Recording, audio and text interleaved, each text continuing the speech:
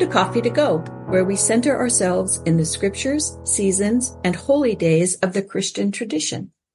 I'm Karen Peter, here with Blake Smith, and we welcome you on the journey.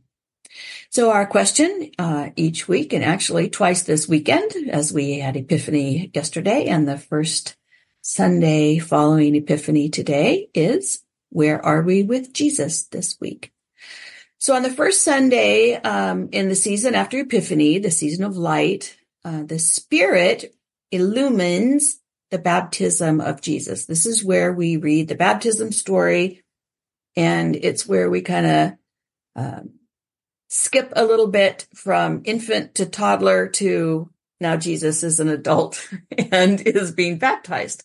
But that's all poetic license in the Gospels and in the Christian calendar, and so we will go with it. So we are back out in the wilderness with John the Baptizer today.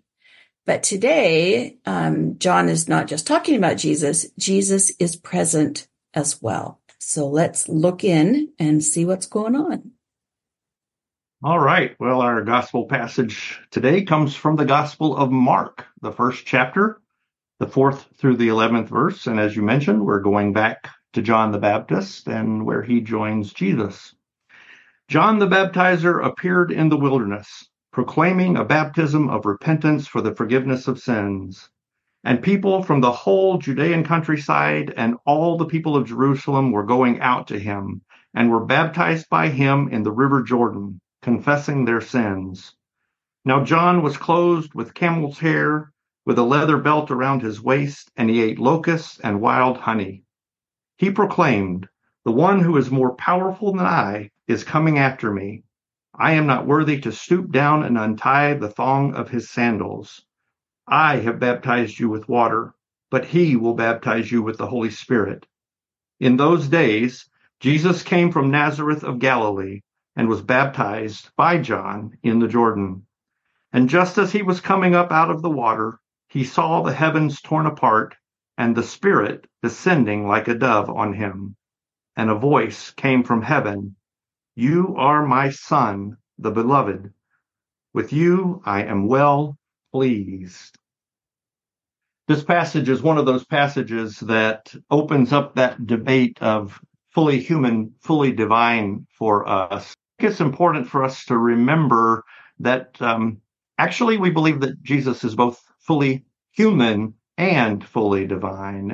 And in order to have the wholeness of that, we have to be able to see and accept and have in our overall system this recognition that Jesus was, in fact, fully human. In order to fully understand and live in our circumstance and be able to say, I know what your life is. I have lived it with you. That Jesus probably experienced some of the emotions and the physical hurts and the things that we do, and probably some doubt, maybe. I mean, I think we see that. We don't really have time in this episode to go through those instances, but I think if we look carefully, we can, without diminishing the value of Jesus as being fully divine, also see Jesus as fully human. Maybe he didn't need to repent, maybe he did, but he needed to experience the fullness of life in the human perspective and as a human. So, well, that makes it easier to understand, Blake, why we would go through a baptismal scene for Jesus. Because I know for a lot of people, there was that, why would Jesus need to be baptized? So that helps us process that a little bit today. Yeah. Another thing that we see in this passage, we're again reminded of the wilderness, and wilderness comes out a lot in the passages. We see it. One of the things that I think that is important is that it takes us back to the Exodus. And why is that important? Because it was in that time in the wilderness that the Israelites had difficulty acknowledging God's presence. As a matter of fact, at times wanted to just go back to Egypt because they thought they'd been abandoned. But the reality was that God had never left them, that God was always with them in the midst of that. So that's important. I think for me, if I'm being honest, I'm one who in the past has quickly gone to this idea, oh, well, the wilderness represents this time of chaos or turmoil or being lost or uncertainty, of wandering. But I found a piece from a theologian by the name of Dolores Williams that I found to be really, really helpful. And it comes out of the Black church tradition. And this is what she has to say about that. Again, this is Dolores Williams. And she says, rather than a place to be feared, we reinterpret the wilderness through the lens of the biblical Hagar. Wilderness is a place of struggle and spirit, both problematic and promising, for it is in the wilderness that Hagar meets God. She goes on to say that the symbolic wilderness enables us to hear the sounds of ancestors who navigated difficult terrain, preparing the way for generations to come. It is a space where faith is cultivated and strengthened. So it gives us a little hope for times that we might consider wilderness in our lives, but also not to see it as just a bad time, but a time of faithful journey and discovery, I think is really helpful for us. And that's where all of these people were, these throngs of people were going to the wilderness to meet John, to discover something new. They were on a journey. And finally, from the passage, we see at the end this hovering of the dove, hovering of the Holy Spirit. We're familiar with that image of the dove. The dove makes an appearance as the symbol of the presence of Holy Spirit throughout the scriptures. The dove hovered over the seas at creation. The dove hovered over Moses when he was told to call the 50 elders. The dove hovers over the waters of baptism. You and I, Karen, have talked about that hovering. Why does the Spirit always hover? A question to ponder for future episodes, perhaps. There is a lot of hovering when the Spirit appears in kind of a symbolic form of dove or otherwise. And I don't think I ever realized it until we started talking about this episode. It's like, wait, there are a couple of things going on here. There seems to always be water, and there's always a lot of hovering. So I need to look into this. Yeah. There's a Project 9 episode in our future.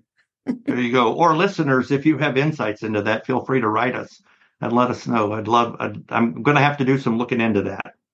But ultimately, this hovering, the presence of the dove, the Holy Spirit, is a signal of God's eternal presence. Again, that looking back to the Exodus and acknowledging, maybe in hindsight, but acknowledging that God's eternal presence is always with us. God does not abandon us. So, three things in the passage, and some questions that we might consider. One for each of those pieces. The first one would be, as we think about this Jesus as being fully human and fully divine, we might ask ourselves, who is Jesus to me? Are there particular points in or life circumstances that might be more meaningful for Jesus to be more of one than the other? And what is that and why? With regards to the wilderness, we might ask ourselves, when have we found respite or even challenge? So if we see the positive and the negative of wilderness, when have we found respite or a challenge in the wilderness? And how have we perhaps grown from that? And then finally, with this idea of the hovering Spirit, when have I felt the Spirit hovering over or near me? Because if one thing is for sure, we know from our experience that God is always present. So I love that idea of hovering. It's going to stay with me for a while. And so when I think about how we can experience this scripture this week, it goes there. My brain goes there. So this week, maybe each day we can make an intentional choice to look for signs of that Spirit hovering. What catches your attention this week and signals for you that God is with you? Signals God's holy presence. How do you sense that this week? Try to make a point to look for that. And it may not be a dove, but it may be some other kind of signal or symbol that triggers that for you, that you sense God's holy presence. And then you might even want to reflect on, or if you're a journaler, to journal about what is your response when you see that symbol or that signal of God's holy presence hovering near you. All right. Well, let's close out with a blessing. It's a Celtic blessing for everyday life by Ray Simpson. Into the life of the Spirit I immerse you, that the Spirit may light up your night and give you power to do right. Into the endless life of your soul friend I immerse you. Into the life of the three I immerse you, that they may fill you with love, lift you to heaven above. Into the selfless love of the Trinity I immerse you. Well, as we travel through this Epiphany season, we pray that you, our listeners, will find evidence of God's appearing in your presence. And we invite you, as always, to join us again next week for the next part of our journey through the liturgical seasons and holy days of the Christian tradition.